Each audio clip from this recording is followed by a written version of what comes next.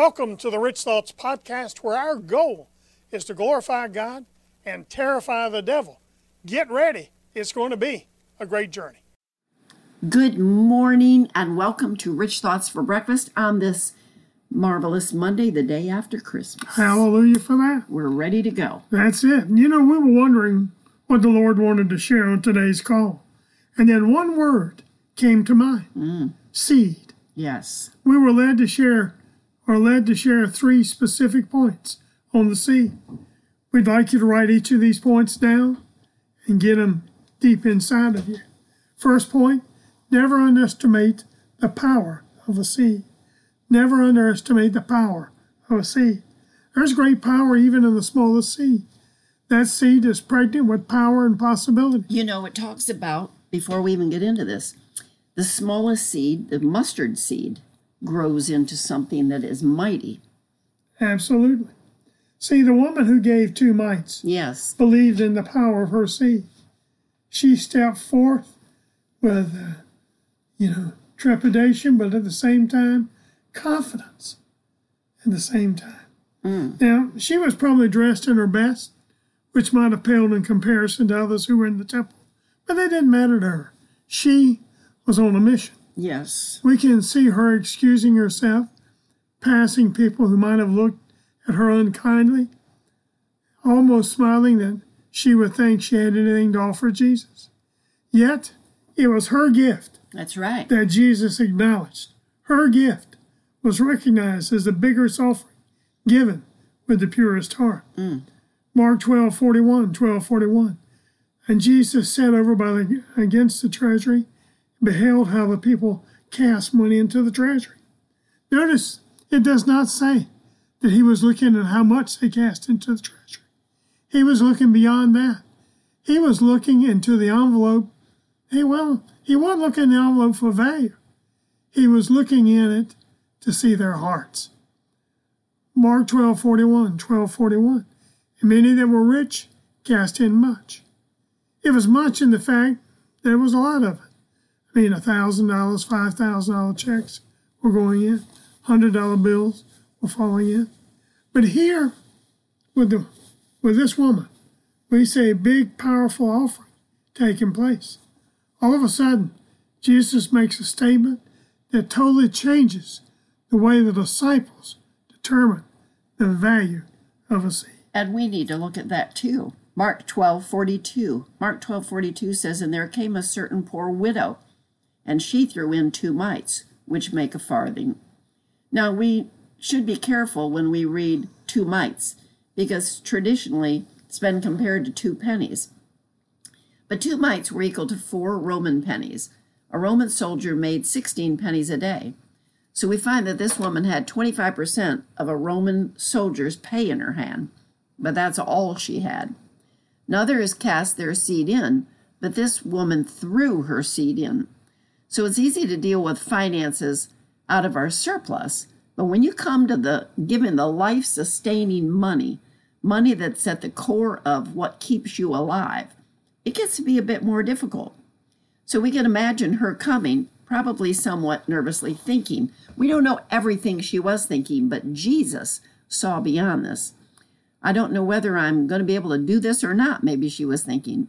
Then all of a sudden, before she could change her mind, she throws that money in, knowing that this is a significant seed she's planting. Yes. And this is when Jesus does something significant in Mark 12, verse 43.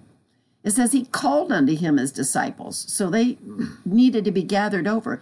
And then he saith unto them, verily I say unto you, that this poor widow hath cast more than all they which have cast into the treasury. Right here in Scripture, Jesus told his value system when it comes to giving. You know, if he was watching this widow, honey, think of that fact that he watches us every time we give into the treasury. Yes. Now that word for in this verse is probably better understood today as because. Jesus tells us why the widow's offering is more valuable than all the other offerings that day. In Mark 12:44, this in the King James Version, it says, for they did cast in of their abundance, but she of her want did cast in all that she had, even all her living. That word abundance doesn't just mean they had a lot. It means they had surplus in their house. The bills were paid and the cupboards were full. In Mark 12:44, New Living Translation, it says, "For they gave a tiny part of their surplus, but she, poor as she is, has given everything she had to live on."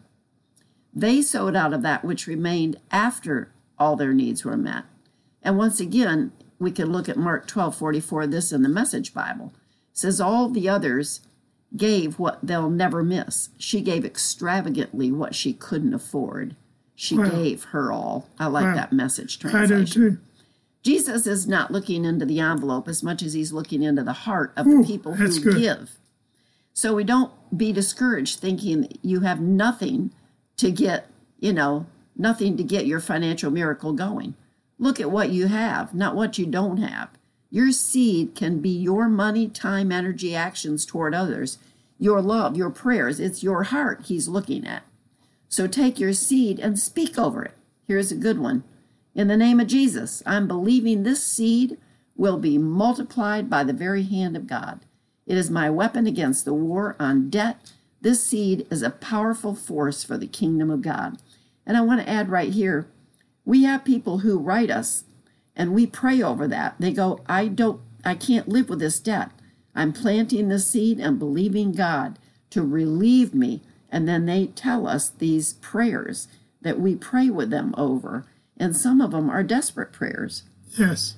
But here's the second point that we were directed to share. Number 2, we will reap a harvest from the seed we sow. That's right. Giving always goes before receiving. We sow our seed first and reap our harvest after we've sown. If you want to reap a harvest from God, you must begin to sow what you have in your house right now. Don't wait for your ship to come in or your new invention to hit it big time and dump a load of cash through your living room window. Look at what you have in your hand right now and begin to sow. Luke 16:10. He that is faithful in that which is least is faithful also in much, and he that is unjust in the least is unjust also in much. Luke 6:38 says to give first, then and only then will it be given unto you. Malachi 3:10 says, tithe first, then God will open the windows of heaven and pour out a blessing upon you. No farmer plants his seed and comes back the next morning disappointed that he cannot see the harvest. If he threw up his hands in the air and gave up, he would miss the bounty of the coming harvest. He knows that under that rich earth that his seed is starting to roll and sprout and rise up. He knows that in due time that harvest will pop through the soil and begin to grow. Breakthroughs in sowing, giving, will always go before breakthroughs in harvesting, receiving. So don't get weary. Don't be a farmer who walks away from his harvest because you can't see anything happening. You'll never be able to lead someone where you've not been yourself.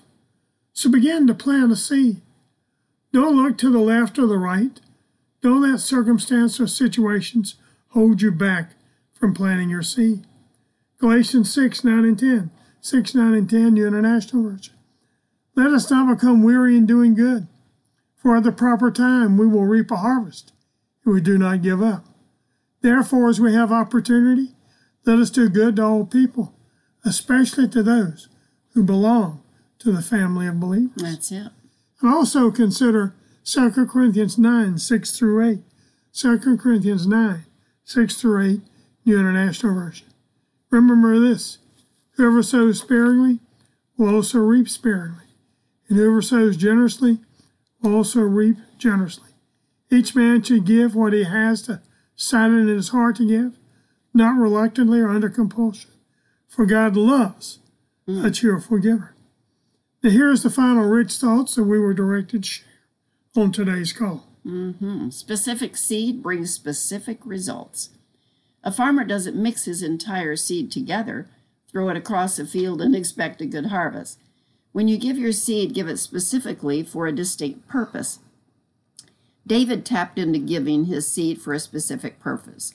When thousands lay dead across the city, he called out to God and brought him a specific offering for a specific purpose.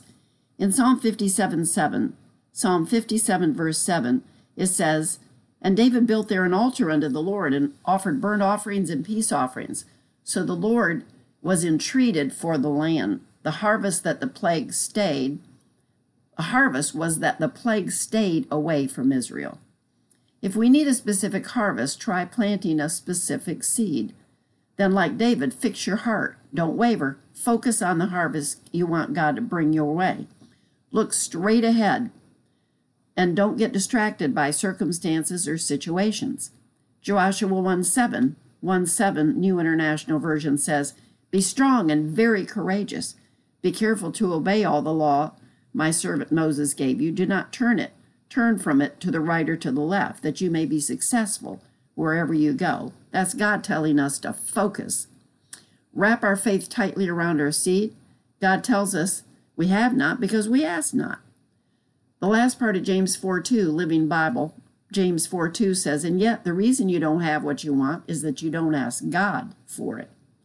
If we are weary and give up just because our harvest is not here, yet being the optimal word, Yes. we are going to miss our greatest blessing. So don't wait for our harvest to magically pop through the ground. If we haven't planted the seed, it's not going to happen. You can't compromise with God. He says if you plant your seed, he'll bring the harvest. So we need to plant that seed in good soil, trust God for a specific need. Your debt-free life, your miracle is on the way. Hallelujah, and thank you, Jesus. That's something to be excited about. It is, as we enter 2023 in a few days. Get ready, get ready, get ready. We're working on what God is putting in our hearts. You're going to be hearing a lot more about it. He stirred us. He's stirred us for sure. Really, he did. On what to do. We'll share it over the next few days. Yes. Until tomorrow morning at 8:30 Eastern, God bless you. Happy trails. And keep thinking rich thoughts from the Word of God. We love you. We appreciate you. Bye-bye.